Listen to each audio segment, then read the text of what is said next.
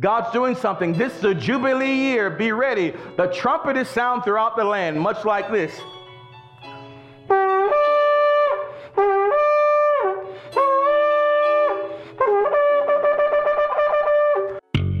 Hello, everyone. Welcome to Kingdom Rock Radio.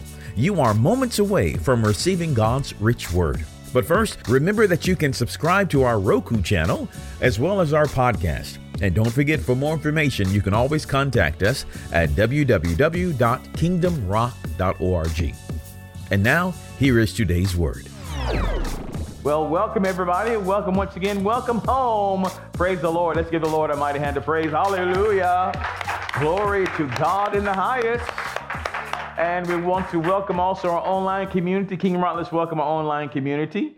Hallelujah. Wherever you are, all around the world, we say hello. And we thank you so much for joining us. You are a part of this service as if you were here with us right here, right now. Praise God. Well, as you know, we're in a series entitled Good. We're in the Good series, and this is part number 4 of the Good series. And remember, the word good stands for what? Get out of debt. Get out of debt. So God wants you and I to get out of debt. He wants you to be freed from debt. And this is part number 4 of that series. And today we're going to be subtitling this, The Year of Jubilee. The Year of Jubilee. That speaks so much about you. So much about you, what the Lord is going to do in your life. All right, in this series, as we said before, there are 5 things. There are 5 things that we're going to do, and I want to just continue to rehearse these before you. There are 5 things that you're going to experience during this series. 5 things that you're definitely going to learn. You're going to learn them here in this building, and God will also teach you. The Spirit of God will also teach you throughout the week. There will be other books and materials that you will read, other messages that He will lead you to. He'll lead you to them. And as He leads you, I implore you, hear this word, and get it in you and put it into practice. Amen? All right, it's not enough just to hear the word. You actually got to do it. All right, so number 1, we're going to pay off debt. We're going to eliminate debt. You should expect that. Number 2, you're going to discover and eliminate wasteful spending. We're going to discover that. And number 3, we're going to give generously, and we're going to break the cycle of poverty. Give generously, break the cycle of poverty. When you do that, I'm telling you, when you begin to give generously, what it's going to do in your life, as we said here, it's going to break the cycle of poverty. It's going to do a great deal as you get out of the mundane. Number 4, you're going to generate wealth through opportunities. God's going to give you opportunities to generate wealth, to bring more wealth into your families, into your homes. You just heard this testimony this morning. And number 5, you're going to store up wealth for future generations, future opportunities and generations. That's going to happen in your life. So expect these things during this series, and even after this series is over. Expect this, because as the word of God goes forth, there's an anointing that goes forth with it for you to do it, for you to carry out the word. Amen? All right, last week we talked about giving and lending, giving and loaning. Today we're going to talk about, again, the year of Jubilee. Before we go there, we're going to have to go back to 2 Corinthians, the 9th chapter, 2 Corinthians 9. 2 Corinthians 9. I got to get this to you. You've got to understand this. Now, if you make a note of this as well, whenever you receive money, there are 3 things you must do. Number 1, you're going to sow toward eternity. You're going to give to God. First thing you're going to do is give to God. Secondly, the second thing that you're going to do, you're going to honor yourself. You're going to give to yourself in the form of putting things away for you. You're going to save. You're going to save. You should have an opportunity fund that's at least $1,000. But depending on your yearly income, if you make $100,000 a year, praise God, thankful for you, $200,000 a year. If you make up $1 million a year, you having an opportunity fund of $1,000 is not going to go very far for you. So depending on what your income is, you want to at least start at $1,000. Some may have to start at $500. Having that amount laid up in a bank account somewhere, or if you want to lay it up under your mattress. I wouldn't advise it, because if you have a house fire, poof, there goes that, or someone else, or whatever. But lay it up in store. Lay it up. Amen. Have an opportunity fund. Once you've got your opportunity fund established, then we're going to go ahead and and charge and pay off of debt. We're going to charge in guns a-blazing, the word of God a-blazing, and we're going to pay off this debt. Once debt is paid off, then we can go forward into a massive saving program. We're going to be saving and saving and saving and saving. And you need to save until you get at least 6 months worth of income saved up.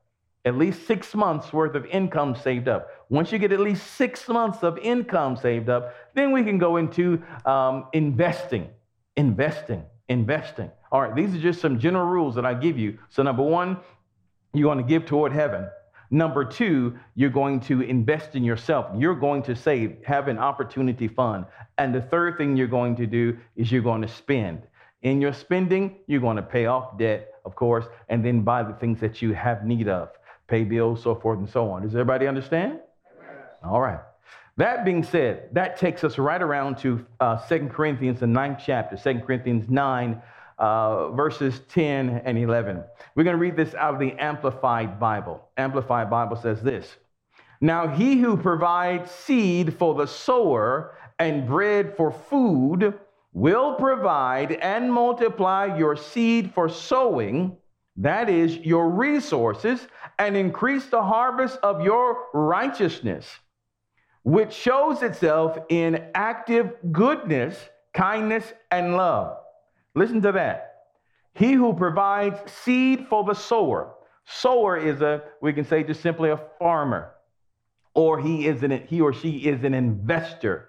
God will give you seed or monies to invest. He will give you, because the farmer is an investor. You think about it. He has seed and he's going to invest it in the ground. He's going to put it in the ground for returns for tomorrow. The seed he sows today, he doesn't eat today. He's sowing that or investing that to harvest tomorrow, okay? Tomorrow could be a month. It could be 6 months from now, or whatever it is, but it is for a future time. I want you to see this again, how God gives two things. He gives seed for sowing or money for investing, and he also gives bread for food, bread to eat. Bread is what you eat today. It's what you eat today. Bread is not for tomorrow. It is for consuming today. Everybody got that? So whenever you get finances in your hand, you're going to have to ask the Lord, how much of this is seed? That is, how much of this should I give in terms of investment for the future? You're going to invest in the kingdom of God, and then eventually you're going to make investments in other things, rental properties, or however the Lord tells you to invest. How much of this is used for investing, first of all, toward the kingdom of God, and how much of this do I use for today? For today may mean that particular day or over that month or in that budget period. You got me? You're going to have to ask God that, because this is how you will build and generate wealth. Now, verse 11 tells you again why he's giving you the wealth, or why he's establishing you in wealth. And it says this, rather back up to verse 10. I want you to see this part here. It says, now he who provides seed for the sower and bread for food will provide and multiply your what? Your seed. God will provide and multiply your seed for sowing. God will provide you and multiply your seed for sowing. He didn't say he's going to multiply your bread. He's going to multiply your seed. Now, seed here in Amplified talks about your resources, what you have. He said, I will multiply your resources. I will multiply your resources and increase the harvest of your righteousness. Righteousness being here or shows itself in your active goodness, kindness, and love. So basically, the Father said, I will give you resources, and I will multiply the resources so that you can be active in love and in kindness, so that you can show love, kindness, and goodness.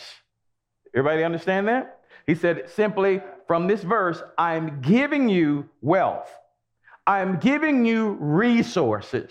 I will multiply your resources so that you can show goodness, kindness, love. That's what that says. Are you hearing me? Verse number 11, the very next verse picks up with that same thought and really backs it up. It says, you will be enriched in every way so that, say so that. So that you may be what? Generous. He said, you'll be enriched in every way so that you may be generous. And this generosity administered through us is producing thanksgiving to God from those who benefit. All right. So he said, hey, I'm giving you the wealth so that you can be generous. I'm giving you the wealth so that you can be generous. And this generosity, this wealth is going to people that are in need. So I want you to take care of some people. I want you to do some things. Now, as a general rule, all farmers or productive people will eat. All productive people will eat, but not all who eat are farmers. Okay? All investors will eat of your labor. Okay? But not all those who eat from your labor has invested. Does that make sense? We can say it this way. All farmers will harvest, all farmers will eat the harvest of what they have sown, but not everyone who eats has sown in the field. You will generate finances. You will generate funds. God will use you as his storehouse. As his storehouse. And you'll see this so that you may be generous. So that you may be generous. Let me show you a few other verses that will back this up. Let's go back to Deuteronomy 8:18 and 19. They're familiar. It says, but thou shalt remember the Lord thy God, for it is he that giveth thee power to get wealth. Why? That you may establish his covenant, which he sware unto thy fathers as it is this day. He said, I will give you wealth. I'm giving you resources so that you can establish my covenant, my plans, my purposes, my promises in the earth. In other words, he's not just giving you money so that you can go and do whatever. Now, of course, the Lord wants to satisfy his children. He'll give you good things. Amen. Your life will be filled with good things, but not at the expense of his kingdom. Does that make sense? Notice the next verse. He says, let me finish reading. He said, that he may establish his covenant, which he sware unto thy fathers as it is this day, verse 19. And it shall be, if thou do at all forget the Lord thy God, and walk after other gods, and serve them, and worship them, I testify against you this day, that ye shall surely perish. So someone asked the question, well, how can I forget about God? Who would ever forget that, there is a God or that God exists? No, look at this in terms of the context of Scripture. When people get money, when man gets money, when flesh gets money or resources, we have a tendency not to honor God. This forgetting God talks about when we don't honor him, where we go after our own lust, where we go after our own desires, and we may not remember, oh, I got to bless the Lord. In other words, he becomes last on the list. I got my stuff. You understand, God. I got this and that to do now. He said, remember, he said, be very cautious when wealth comes into your hands that you don't forget the Lord. Now, how do we remember the Lord? How do we remember him? He says, don't forget the Lord. So how should we remember the Lord? Same thing we said in the very beginning, always putting the Lord first, bringing him the first fruits of your labor. When you bring the first fruits before the Lord, the first parts of the income, the first parts of the increase, you're not forgetting him. That's how you remember the Lord, because you're saying to him, Lord, I remember you. It is you that has given me this power to get the wealth. It is you that has given me these resources, and I bring them before you. In loving kindness, Lord, I bring them before you cheerfully. I worship and honor you with this. Does that make sense? Amen. Hallelujah. Now, let's go back again, Deuteronomy 15. I want you to see this, verse number 4 again. Let's go over this very quickly. Verse 4 says, there should be no poor among you. The word says there should be. There should be no poor among you. For the Lord your God will greatly bless you in the land he is giving you as a special possession. God said there should be no poor among you. If everybody does right, if everybody does what they're supposed to, this plan works out. God's plan works. There should be no poor among you. Look at verse number 10 and 11. Let me back up and finish reading verse 4. There should be no poor among you, for the Lord your God will greatly bless you in the land he is giving you as a special possession. Verse number 10, give generously to the poor. Remember, he said, I will bless you generously. Second thing he says here, give generously to the poor, not grudgingly, for the Lord your God will bless you in everything you do. There will always be some in the land who are poor. That is why I'm commanding you to share freely with the poor and with other Israelites in need. Are you hearing? All right, so there's always going to be someone in need. There's always going to be someone in need. And when you give to them out of loving kindness, out of a good heart, out of kindness, you are expressing the love of God. You are expressing the kindness of God. They are seeing God in you. They are seeing God in you. They are seeing his presence manifested. When you are generous toward them, especially when they don't deserve it, they're seeing an act of Christ. They're seeing Christ revealed. Are you hearing? Hallelujah. But first, you must have the wealth to do that. You must have more than enough to do that. So in your prayers, you have to pray, Lord, empower me with wealth so that I may show your love to the world, so that I may show your kindness to the world, so that I may show your goodness to the world, so that their attention may be turned towards you. Amen? Amen. Amen. Notice now, when someone gives you money, if someone came to you right now and gave you $100 bill and put it in your hand, you have their full attention. I mean, you're set on them. You're set on. You're set to listen to what they say. If you're in need of a rent, if your rent is behind and you're about to be put out, and someone comes and gives money, your whole attention is on them. What do you have to say? You want to listen to what they have to say. When they help you out of that jam, help you out of that circumstance, their ears are open to you. Why? Because a generous heart, it commands an ear. It commands an ear. It commands or demands that they listen to you. When you have a generous heart, when you have a giving heart. Are you hearing? When you have a giving heart. Now, so say with me, I am God's storehouse. I am God's storehouse. Say with me, I am God's wealthy place. I am God's wealthy place. I am God's wealthy place. All right.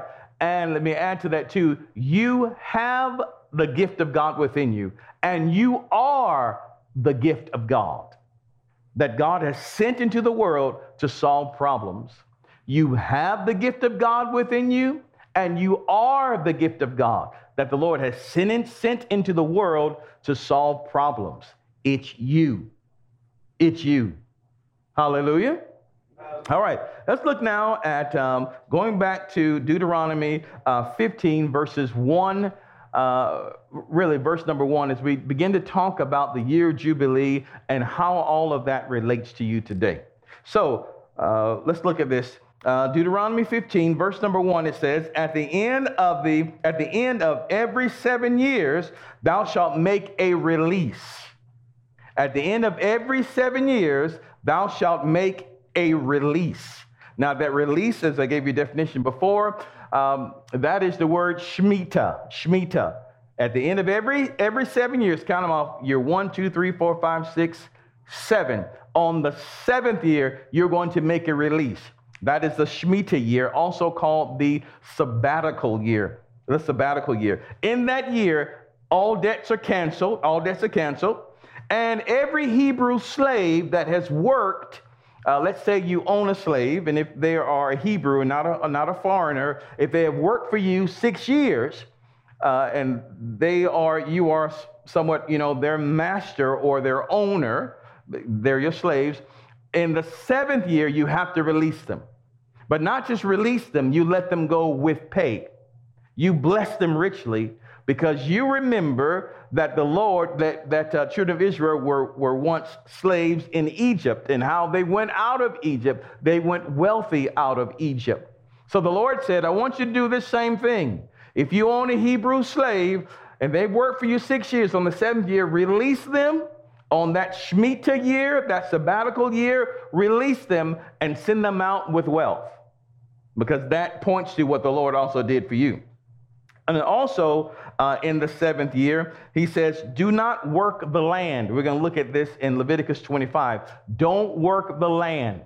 That is, let the land rest. Don't plant anything, and also don't harvest anything. Don't plant and don't harvest. You say, well, how are we going to live? God says, don't plant, don't harvest. How am I going to eat? The Lord was showing them that he could take care of them, because what they were going to eat was things that were naturally coming up from the ground. God was going to provide other means for them. So they may have planted a lot of crops in the 6th year, but the 7th year, they can't harvest any of it or eat any of it, because the Lord was showing them that I am the one who provides for you. So that 7th year, that sabbatical year, the land had to rest. There was a rest over the entire land, and the Lord was showing them that I'm the one who's going to provide for you. Now, I want you to see this as we look in this, as we look further.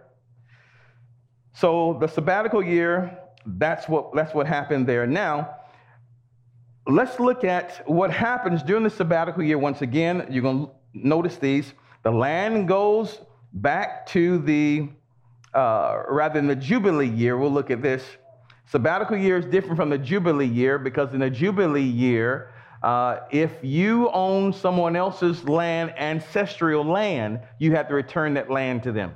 Remember when they came, children of Israel came from Egypt, went through the wilderness, and when they crossed over to the Red Sea, they crossed over Jordan, God told them, I'll give you all this land, all this promised land. I'm giving it all to you.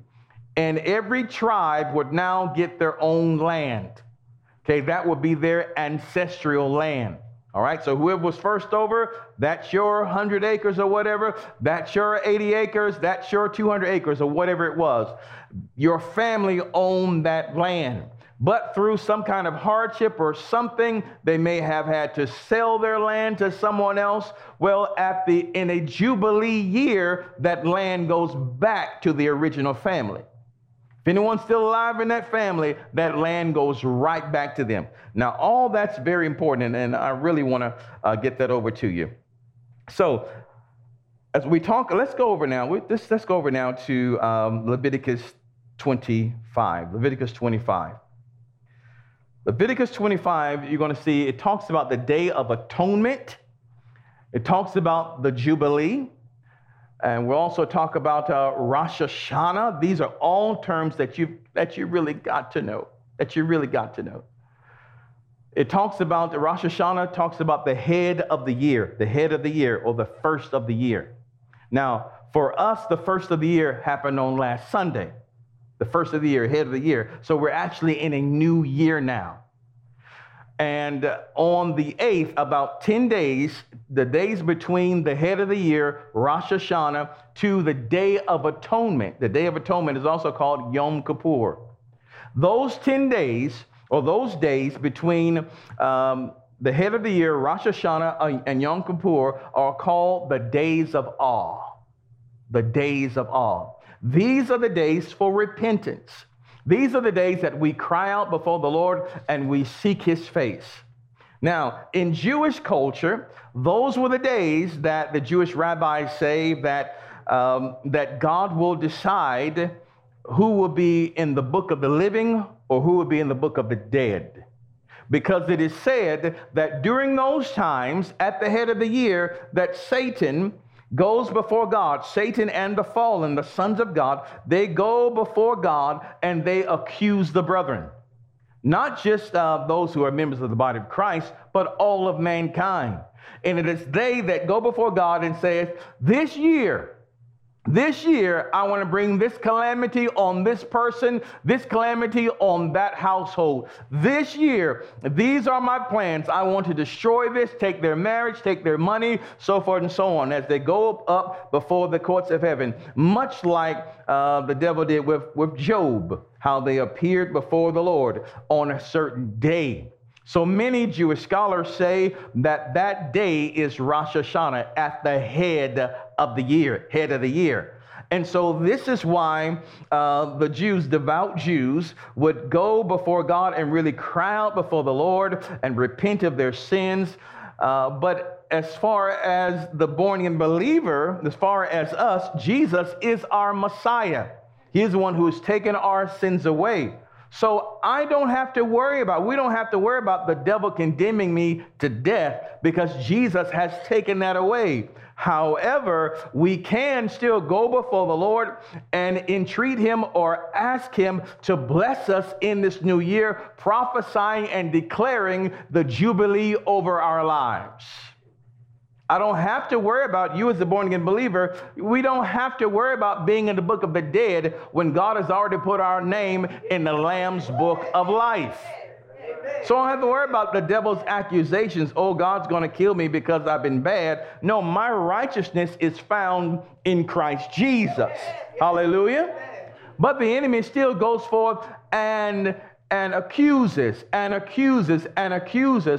tries to set up traps for us for the coming year. So at the end of Rosh Hashanah, again, at the beginning of the year, throughout the days until the Day of Atonement. Now, the Day of Atonement is when the high priest would go and they would take the animal, the sacrifice, and they would take 2 goats. One goat for sacrificing, and his blood was shed upon the altar. The high priest would lay his hands. He would confess over the goat, confess over the animal, the sins of all the people. And he would lay his hands upon the goat there, and then they would put the goat upon the altar and they would kill the goat. In other words, that animal would die for the sins of the people. Then they would take the second goat, we call it today, and it was called then a scapegoat. And the high priest would lay hands upon that thing, and then they would let the goat go into the wilderness, taking the sins away from the people out of the camp. So and Jesus obviously has done both of this for us. He has died for our sins, and he has also taken our sins far away from us. When he died, understand this, when he died upon the cross and he said, Father, why hast thou forsaken me? Why hast thou forsaken me? Because at that moment, all of the sins of humanity, my sin, your sin, was upon Christ. He was that scapegoat. All of that was upon him. And when he died, he took our sins far away from us into the pits of hell and burned them up into the lake of fire. Now there's no more record of our sins ever again, because Jesus has, number one, he has died for our sins. Remember, the Bible says without the shedding of blood, there is no remission of sin, no forgiveness of sins. So Jesus had to shed his blood so that we could be forgiven. And he took our sins away, burning them up in the pits of hell. So that's been taken care of. Jesus is now our high priest that forever makes intercession for us, and his blood covers us. Not only, as we talk about God's courtroom, not only has the Father set Jesus as judge, he's the judge of the living and the dead, but Jesus is also your attorney. He's our advocate. So Jesus is the judge that sits on the throne in a judge's chair, and he's also your attorney. So there's nothing the devil can say or accuse you of that Jesus cannot defend you with, and also render you a verdict in your favor. Are you hearing? All this is in Christ. All this is within him. Now, very briefly, let's look at, so that's the Day of Atonement. And on the Day of Atonement, the priest would blow the shofar. They would actually blow the shofar. Shofar, there are 2 types here we have here today. One is the ram's horn. This is a ram's horn. They would blow the shofar. Now, the blowing of the shofar symbolized many things. One, the blowing of the shofar symbolized the day, I believe in the book of Exodus, when the children of Israel first heard the trumpet sound, first heard the ram's horn sound there at Mount Sinai, when a big cosmic blast, God blasts of a large trumpet sound. It got louder and louder and louder, letting the people know that God was about to speak, that God was about to do something. And when the enemy hears the trumpet blast, the blow of the shofar, of the ram's horn, which sounds like this,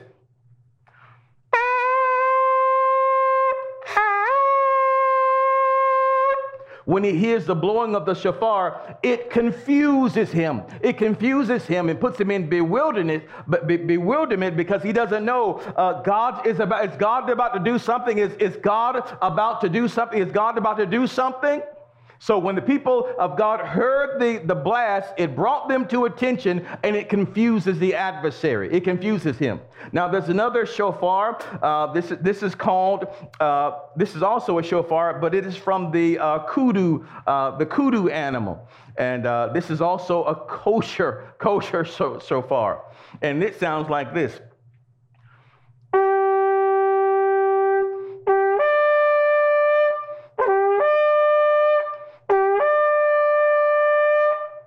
So when the people of God heard the shofar sound, it brought them to attention. And at the same time, it renders the enemy, it puts them in some type of confusion. They don't know what's going on. You see that also at the Battle of Jericho. God tells the people to march around the walls. And on that seventh time you're marching around the wall, blow the shofar, blow the trumpets. That word trumpet is interpreted shofar. Blow the shofar, and the walls of the city will fall down flat. You see that same sort of thing there with Gideon. And his 300. They were outnumbered 40 or 50 to 1.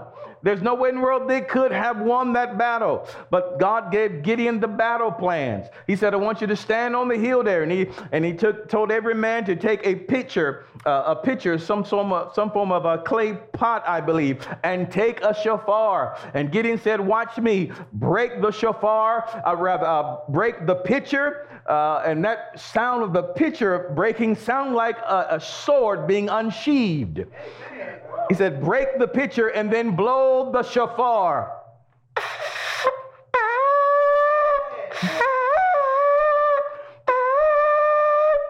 And blow the shofar, whichever shofar they had, blow the shofar. And when the enemy heard that, again, the blowing of the shofar confused the enemy. It confused the adversary. And what happened? They began to fight and turn against themselves.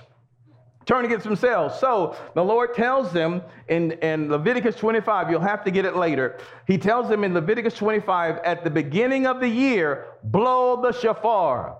The blowing of the shofar was to remind the people, pay attention now, God's about to speak. Pay attention now, God's about to do something. And then he also tells them to blow it on the Day of Atonement. Blow the shofar on the Day of Atonement. God's about to do something. Get ready. Now, if there has been 7 cycles of Sabbath years, 7 cycles of 7 years, that is 49 years. On the 49th year, God said, this will be a jubilee unto you. This will be a jubilee unto you. Now, let me give you the results of a jubilee. In a jubilee year, once again, the land goes back to the original owner. Also, all debts are released. All debts are paid. All slaves are free, whether they have worked for you for 1 year or the 6 years, like in the Shemitah. All slaves, all captives are set free. Not just the Hebrews, all of them are set free in a Jubilee year. All debts are canceled. That is, collectively, everybody goes back to a reset. And the Lord said, just like in a Shemitah year, here's really important. Just like in a Shemitah year, you cannot work the land in a Jubilee year. This is a holy year unto the Lord. You can't plant and you can't harvest in a Jubilee year. Well, what are they supposed to do? Now, unlike in a Shemitah year, God said, well, the land will provide for you. I'm going to show you what I'm going to do. I'm going to make sure you have provision because I'm going to cause the land to produce to you, and you're going to eat from that. But in a Jubilee year, the 6th year before the Jubilee, or the 48th year, so to speak, before the Jubilee, God said, I will give you 3 times as much harvest. 3 times as much harvest than you did prior to that. As a matter of fact, when you go back to planting in the year after the Jubilee, you're still going to be eating from that harvest that God gave you. Leading up to the 9th year, you will still be eating of that same harvest. You'll have so much. God said, I'm going to show you that I am Lord. I'm going to show you that I am God. I will give you 3 times as much. That's talking about supernatural wealth and supernatural prosperity that occurs in the Jubilee year. So what does that mean? All of that talks about Christ and what Jesus would do for us, because Jesus would once again return us to our native soil, to the land of our ancestors, to the land of our origin. What's our origin? Heaven. We will be returned to heaven. In other words, we'll be in favor with God, reconnected back to the Father. Our sin debts would be completely obliterated, completely paid. And what about slavery? Slavery to sin, bondage to sin, addictions, and all these things. Jesus would break every last one of those in that Jubilee year, and we will be collectively freed. Now, the Bible says that in a Jubilee year, the trumpet has to sound throughout the land. The shofar has to sound throughout the land, telling the people again, God is speaking. God's doing something. God is speaking. God's doing something. This is a Jubilee year. Be ready. The trumpet is sound throughout the land, much like this.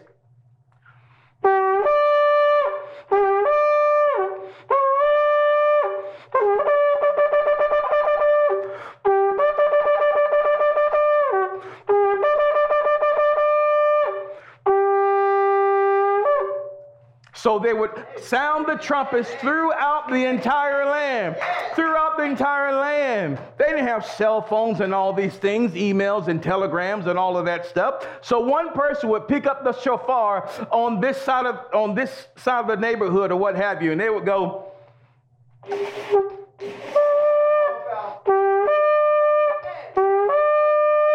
And then someone else would hear that, oh, it's Jubilee, it's Rosh Hashanah, or it's the Day of Atonement. Then they would pick up theirs, and then they would blow.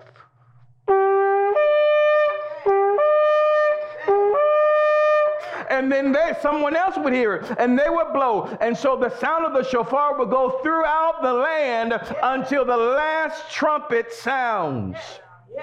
Until the last shofar sounds, until the last trump sounds. Now, when the last trump sounds, that lets you know the Jubilee is complete. It has been announced. Yeah. All right, Bill. Now, if you know your Bible, you should also realize that the Jubilee is also known as the day when Christ returns, because at the last trump, when it sounds, the dead in Christ will arise. When the last trump is sound, the dead in Christ will arise, then we which are alive will meet them in the air. We'll all be changed in a moment, in a twinkling of an eye. So when's the next Jubilee year? Well, it's not known. We don't know. Jesus Christ can come back at any time. You look at many commentaries and many scholars, many Jewish scholars, they can't tell you for certain when the next Jubilee is on the calendar. No one really knows. But we do know that during this time of year, after Rosh Hashanah, the head of the year, we do know the enemy comes and makes war against the saints. We do know he makes war against all humanity. We do know he goes before God. And we do know that the people of God are faithful to blow the shofar, confusing the enemy and declaring God's blessings over our lives. And we look for the return of the Lord Jesus, our Messiah, to come and crack the sky and take the church home. Hallelujah. Hallelujah to the Lamb of God. Take his body home. Hallelujah to the Lamb of God. We are anxious for that day when the trumpets are heard again, when we are looking for the return of the Lord. I pray for the word of God today. We're going to stop there in Jesus' name. We pray that you have been richly blessed by today's message. Remember, if you would like to hear today's message in its entirety or hear the entire series, just go to our website, at www.kingdomrock.org. That's kingdomrock.org. You can also subscribe to our podcast and get it on the go. And if you have a Roku device, make sure you search for Kingdom Rock TV. In there, you will find this program and so much more. We would also love to see you in a live service. Just go to our website to get the details at www.kingdomrock.org. Until next time, remember that Jesus loves you, and so do we. Choose Him as your Lord today. Only He can make a way.